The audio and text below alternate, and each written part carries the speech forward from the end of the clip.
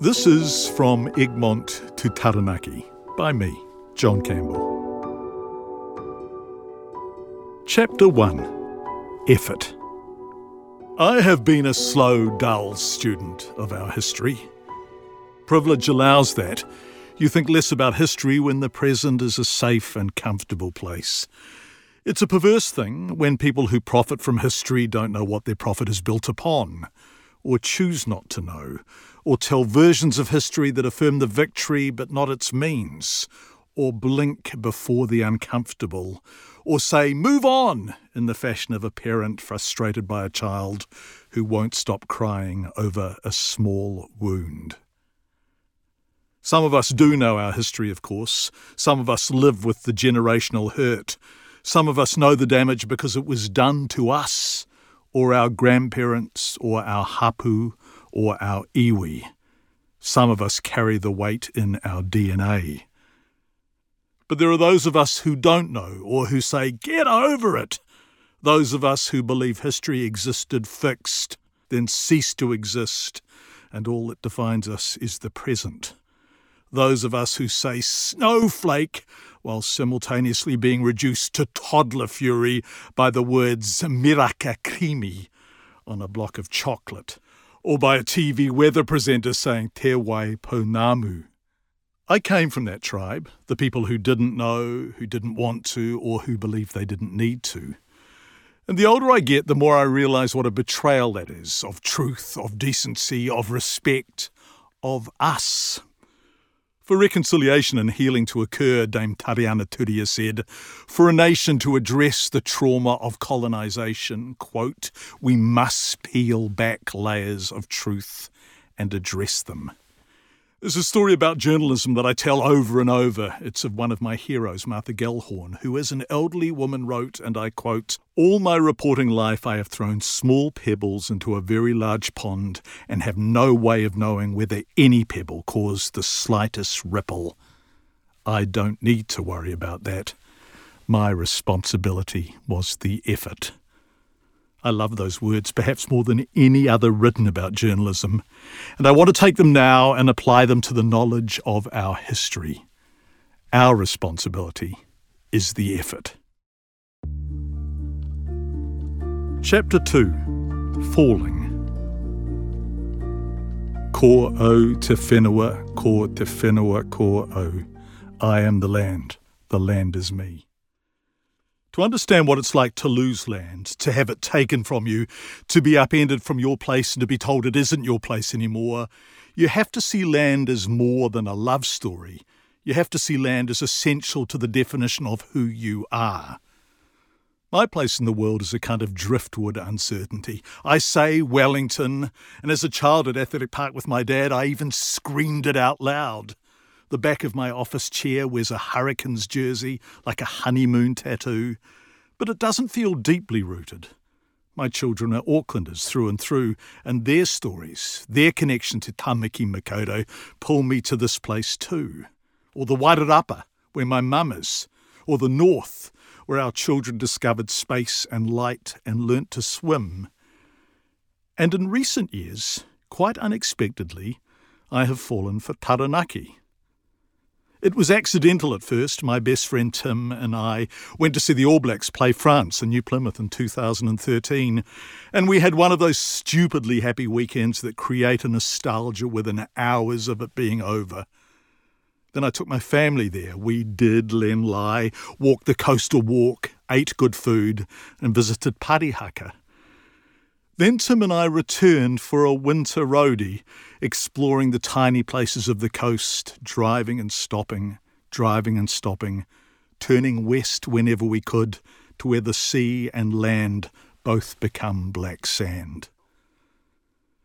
Tim was diagnosed with terminal cancer in 2014. After that, our travelling became precious. Off we'd go, death-defying, so very alive, full of immense gratitude, and also of the realisation that the days do not endlessly follow each other, as our youthful selves had always assumed they would. Rather, they diminish hour by hour towards the end of land and whatever is beyond it. Looking back at the photos from our Taranaki trips, it's mostly food we have paused to record. Tim and I approached food with a religious zeal. Our friendship was 40 years of sublime, absurd, appalling, ridiculous meals, almost every one of them a giggling sacrament. One photo, I don't even remember exactly where from, is of the greatest ever pie warmer, 50 shades of brown, and a pie purchased from it, steak and cheese of course, which was as delicious as the pies we ate when we wagged school. And then there's a sandwich from the Whitebait Inn in Morkau, so salty and buttery and good that we each had two.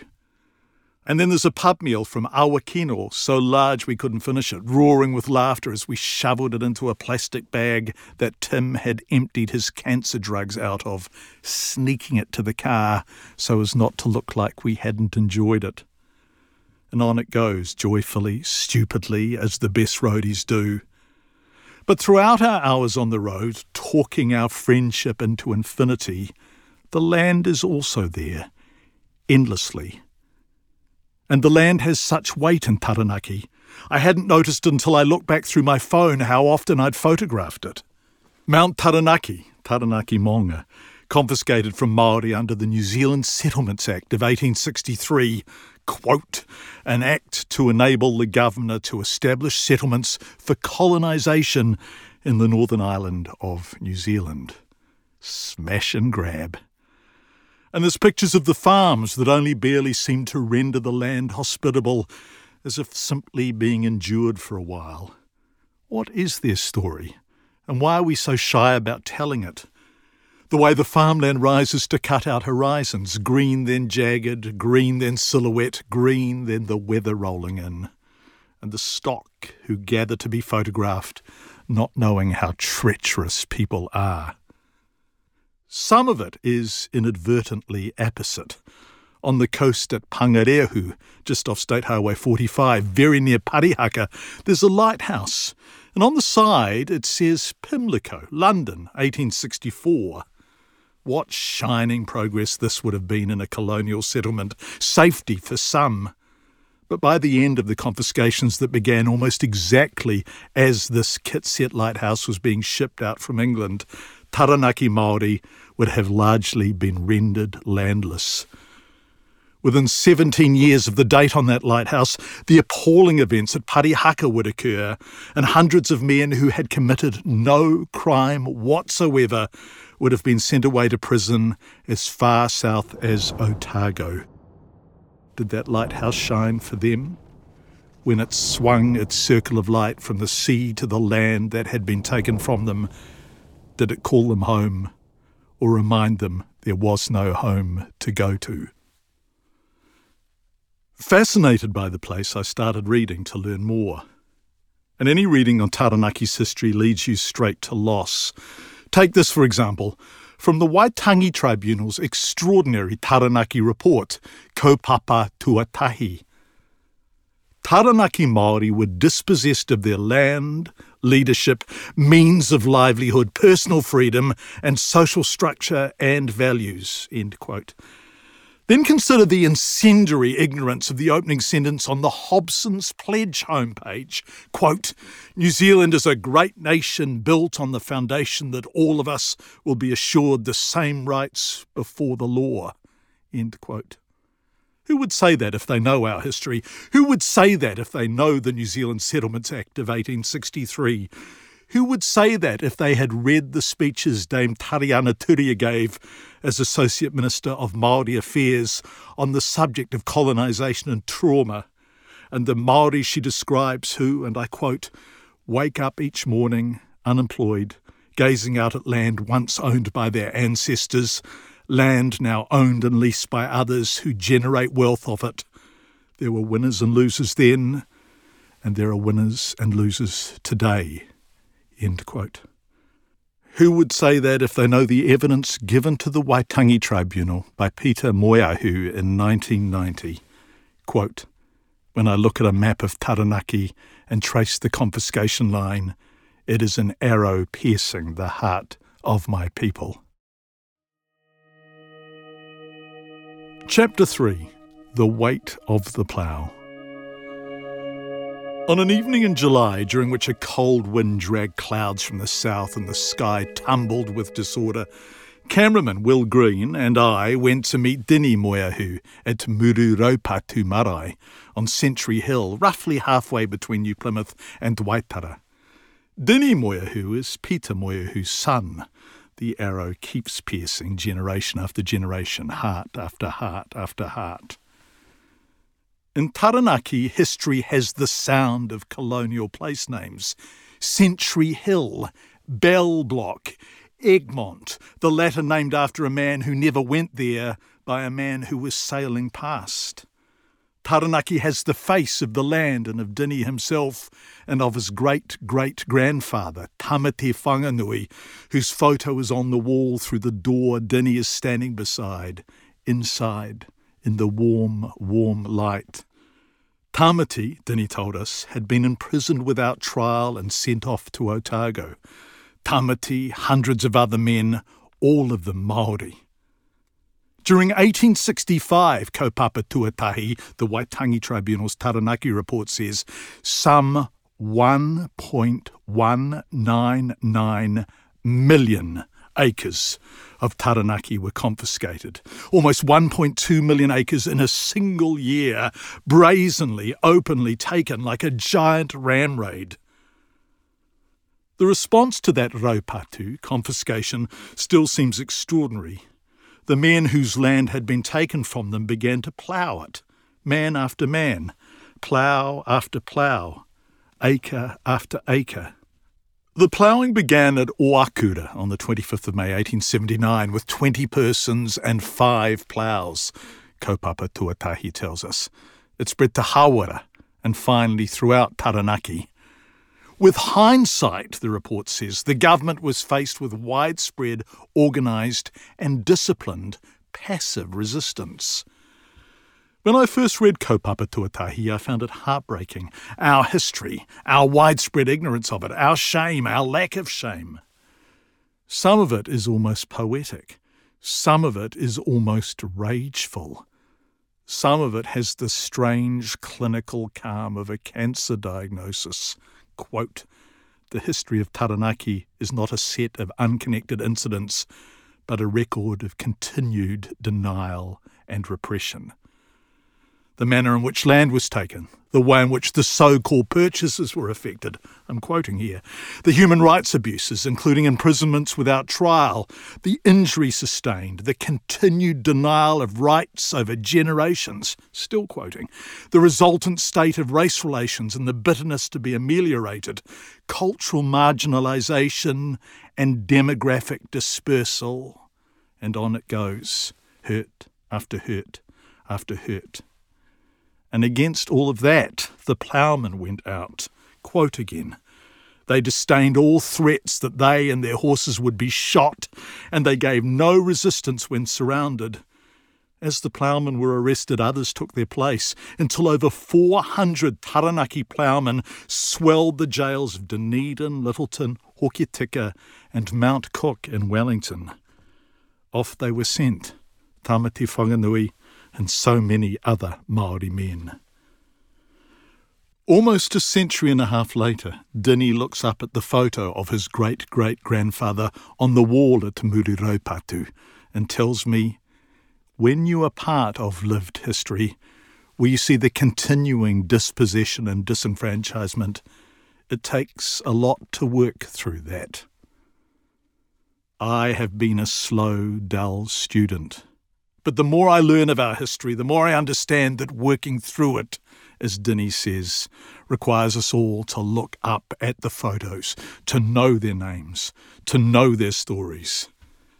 To not know these stories, to treat them separately, to assign them to the margins of what we sometimes refer to as Māori, by which we mean over there, by which we, Pākehā, mean not relevant to anyone else or not our problem, is to endlessly repeat the way colonisation insists its victims carry its weight.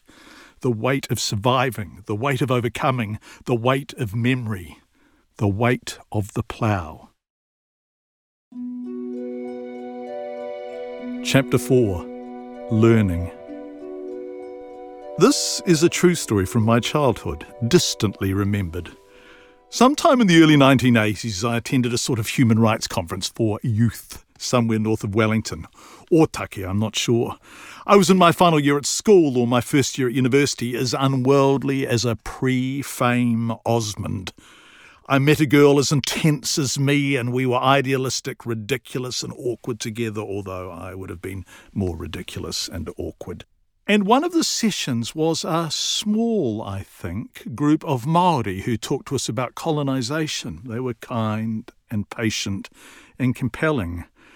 But they also had an anger I found new and utterly arresting. Is arresting the right word? Was it a revelation? Was it doors being opened, or was it just my cosseted, privileged, monocultural childhood breaking down on the side of the road north? For the first time in my life, I realised I did not know our history. I had not faced our history, to paraphrase Moana Jackson, and that my unconsciousness was both a manifestation of colonisation and a continuation of it. If you do not know, it doesn't excuse you. It just makes you ignorant as well as complicit. Our responsibility is the effort. Chapter 5. Squatting. Did I mention I have been a slow, dull student? In Kaupapa Tuatahi, there's a sentence that shocks me every time I read it, and that speaks to and from the broken heart of our history. In Taranaki, the Waitangi Tribunal tells us, many hapu were left with nothing of their own to live on and became squatters on Crown land. End quote. Squatters on Crown land that had in fact been Māori land before it was taken. And the thing is, we knew it was wrong even then.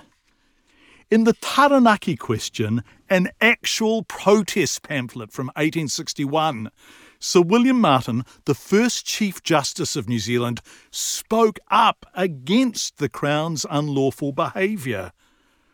No right of a British subject, Sir William wrote, is more clear or more precious than this, that the executive government shall not use the force at its command to oust any man from his land. Sir William was responding to the confiscations, which he saw as a violation of Article 3 of the Treaty of Waitangi, with its promise, and I quote, to the natives of New Zealand that they would have, and again I quote, the rights and privileges of British subjects. We, the English subjects of the Queen, he wrote, dislike nothing so much as being intimidated into the relinquishment of a right. Why should a Māori dislike it less? And then, in this remarkable piece of writing, he assesses the land confiscations and asks, quote, was it lawful for the government, under the circumstances, to take possession of the land by armed force? There can be only one answer. It was not lawful. It was not lawful. One law, except when it had to be broken for the benefits of the colonisers. Still, hands up who's more concerned about the words miraka creamy on a chocolate bar. Every time I stumble upon the one people vacuousness of Hobson's choice and their dull ilk, history is never mind paternalism with the depth of a milk arrowroot dunked in a cup of tea, I think of what happened in Taranaki and of my own long journey to begin to understand it. I think of what Kaupapa Tuatahi describes as the generational distortion of physical and spiritual well-being and the flow-on effects on subsequent standards of living, end quote. I think of how aspects of Raupatu were, quote, arranged as to inflict the pain of the past on every generation of their people, end quote. And I think of how some of us still don't truly understand that. For decades, Kaupapa Tuatahi tells us, and I quote, this shameful history lay largely buried in obscurity. Young Māori were schooled to believe that those of their forebears whose images they should have carved with pride were simply rebels, savages, or fanatics. The government's criminality was hidden. The last time I was in Taranaki, I was working on a story about Chaos Price. Chaos, who was 22 and had fallen through the cracks of his own potential, landing in a wasteland of wild, reckless criminality. Chaos, whose own grandmother described him as a little shit. Chaos, who was shot dead by New Zealand police on the road between New Plymouth and Waitara on Century Hill, not far from Bell Block, where so many lives were lost in the colonisation wars. Chaos Price was the 5th man shot dead by police in Taranaki so far this century, and 4 of them have been Māori. I will not repeat that story here, although I do want to quickly repeat something from it. And it's what Chris Finlayson, then Treaty Negotiations Minister, said at Pākehā in 2017, and I quote, "The Crown took the rich lands of Taranaki and left its people impoverished, demoralised and vilified." Impoverished, demoralised and vilified. "I have no mercy in me," Malcolm X said, "for a society that will crush people and then penalise them for not being able to stand up under the weight." That's us on our baddest days. And here's the lose-lose paradox. If Māori flounder, it's get over it, get on with it. And if Māori identity starts to flourish, even in the simplest ways, even with place names on a weather map, it's treated as an act of rebellion against the idea of one people. Sir William Martin addressed this in that long and passionate by the standards of the time paper called The Taranaki Question, presented to Parliament in 1864. By this time, the New Zealand Settlements Act had given the Crown the right to confiscate land from any native tribe or section of a tribe or any considerable number thereof engaged in rebellion against Her Majesty's authority. The determination of rebellion was the Crown's to make. Ploughing was rebellion. Removing surveying pegs was rebellion. Refusing to leave land and home was rebellion. And of this, Sir William wrote that Māori, and I quote, "seeing their territory entered by an armed force and property destroyed by that force," end quote, had every right to resist. What else would anyone do? And then he wrote 27 of the sanest words written by any Pākehā during that lightless period of colonisation. Quote, "Ought we not, in fairness, to conclude that they resisted not because they were traitors, but rather because they were New Zealanders, or because they were men?"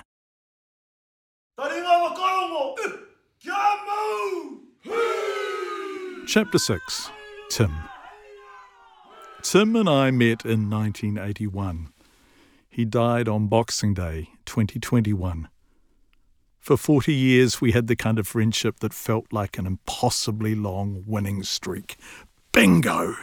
Day after day after day. We were stupid, we talked shit, we ate too many pies. I was best man at his wedding, he was best man at mine. When we were young, he stole my girlfriends, bastard. As we got older, my family adored him. We travelled, we laughed and laughed and laughed. And our flawed and limited understanding of this initially reflected our ignorance of everything. Tim was Māori. What percentage Māori? We all asked him back when people were parts, or an eighth, or a quantum that made them less Māori than something else, and therefore not really Māori at all. How Māori are you? Our ignorance was about as big as ignorance can be. Tim had a second cousin, Piripi Walker, a remarkable man, way ahead of his time in the crippling narrowness of our Wellington homogeneity, a writer, educator, and a pioneering Māori language broadcaster. And we wondered, why was he Piripi when Philip would do? And here's the thing, we didn't know better.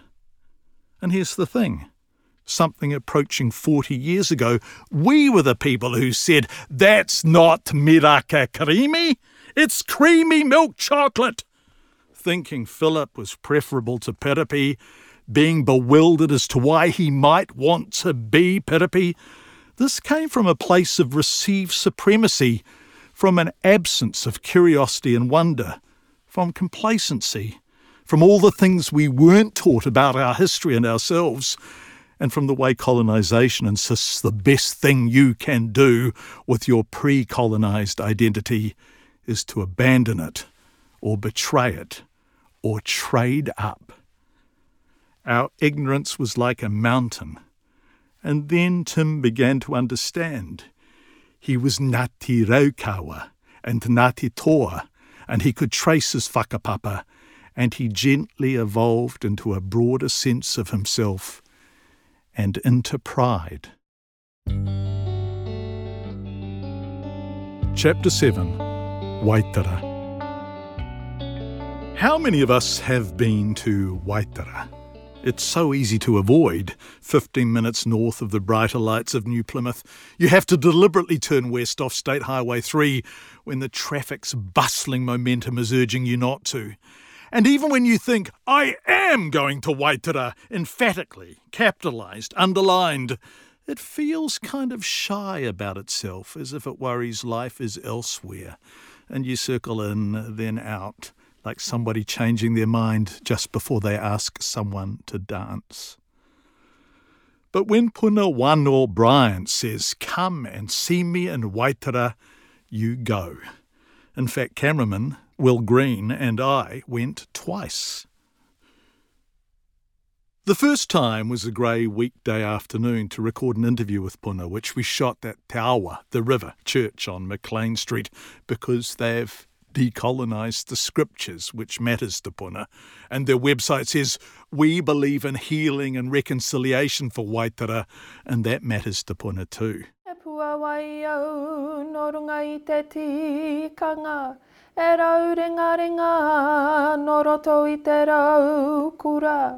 Ko taku rau kura, e mana wanui ki te au e. Puna Wano Bryant is a proud descendant of Taranaki iwi, as she puts it, Te Atiawa, Ngāti Motunga and Ngāti Awa. She holds an LLB and a BA, Te Reo Māori, film and television, and she spends much of her life trying to respond to the hopelessness and despair of colonisation by telling the truth about what happened, hopeful that if enough of us hear the truth, we'll respond in a way that heals. Puna was chair of the Parihaka Papakainga Trust during its negotiation and reconciliation process with the Crown, which led in part to the apology at Parihaka from Treaty Negotiations Minister Christopher Finlayson that we heard earlier. The Crown took the rich lands of Taranaki and left its people impoverished, demoralised and vilified. That one. Truth, understanding and apology, reconciliation. We're filming the Chaos Price story, and we've come to see Puna to try to understand why 5 men, 4 of them Māori, have been shot dead by police in Taranaki, entire regional population, just 125,000, in the past 22 years. What's going wrong? And how do we fix it? Puna looks beyond us, to the doors. The street that we're on is McLean Street, she says. My house is at Blake Street. And then she lists them, the streets in Waitara named after colonisers: McLean, Blake, Grey, Gold, Brown, Stafford. If you think this doesn't matter, then please don't be someone offended by 2 Māori words on a chocolate wrapper. History explains the weight of this.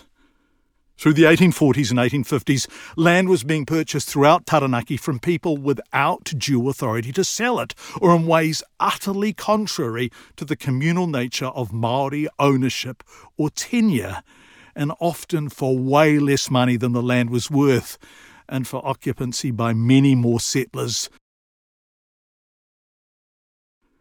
So flawed, so opportunistic, so unregulated, so cynical was this purchase process that the Taranaki report, Kaupapa Tuatahi, reaches the striking conclusion that, and I quote, none of the acquisitions of land in North Taranaki can be seen as having been acquired consistently with the treaty.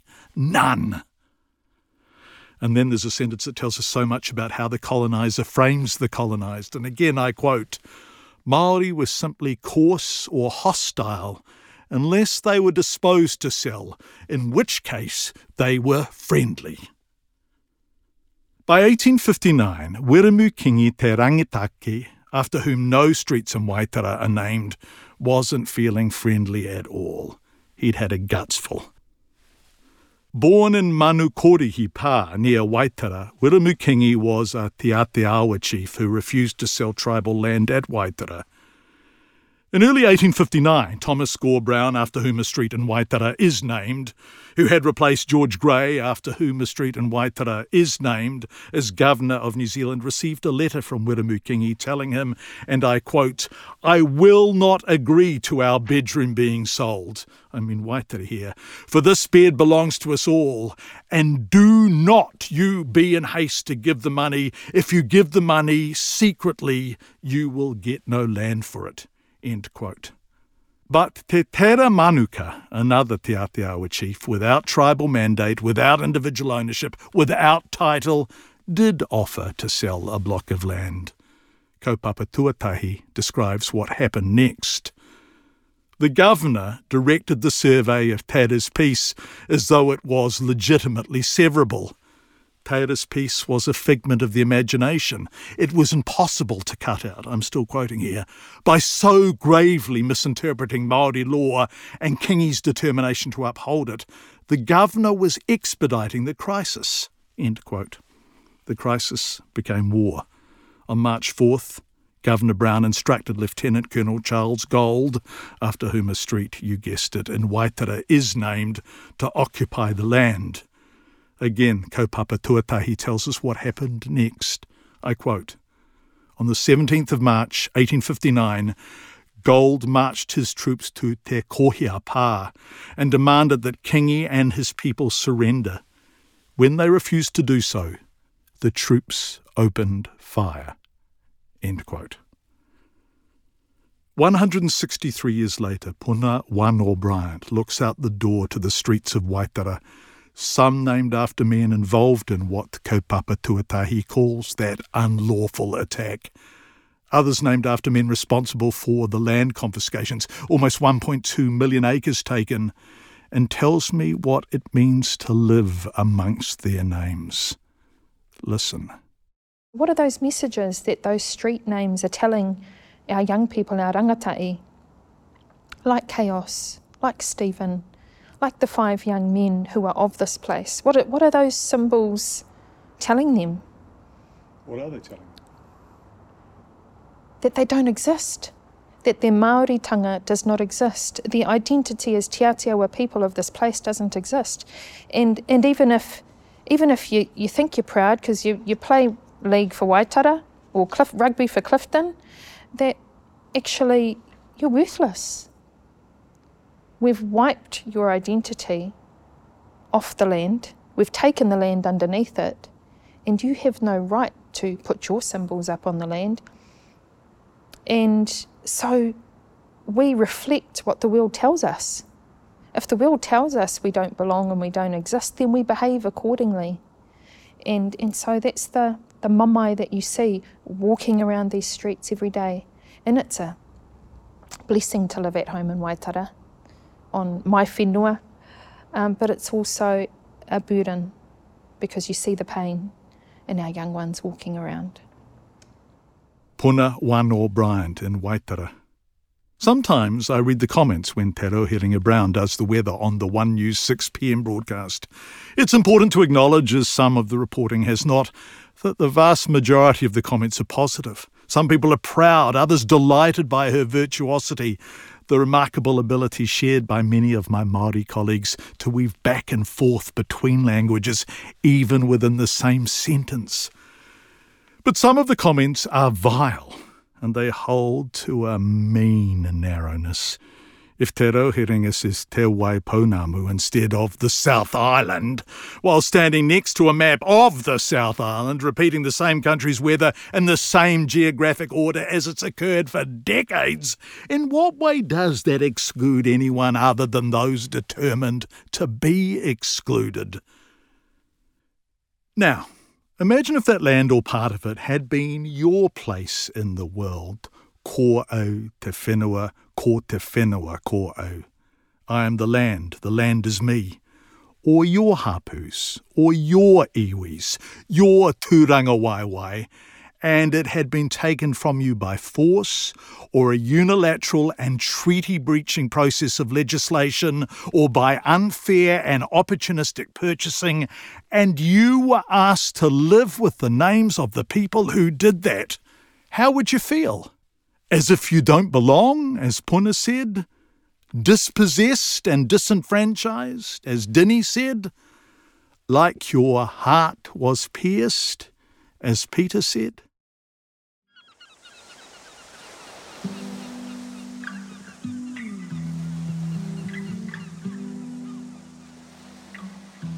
It's evening now.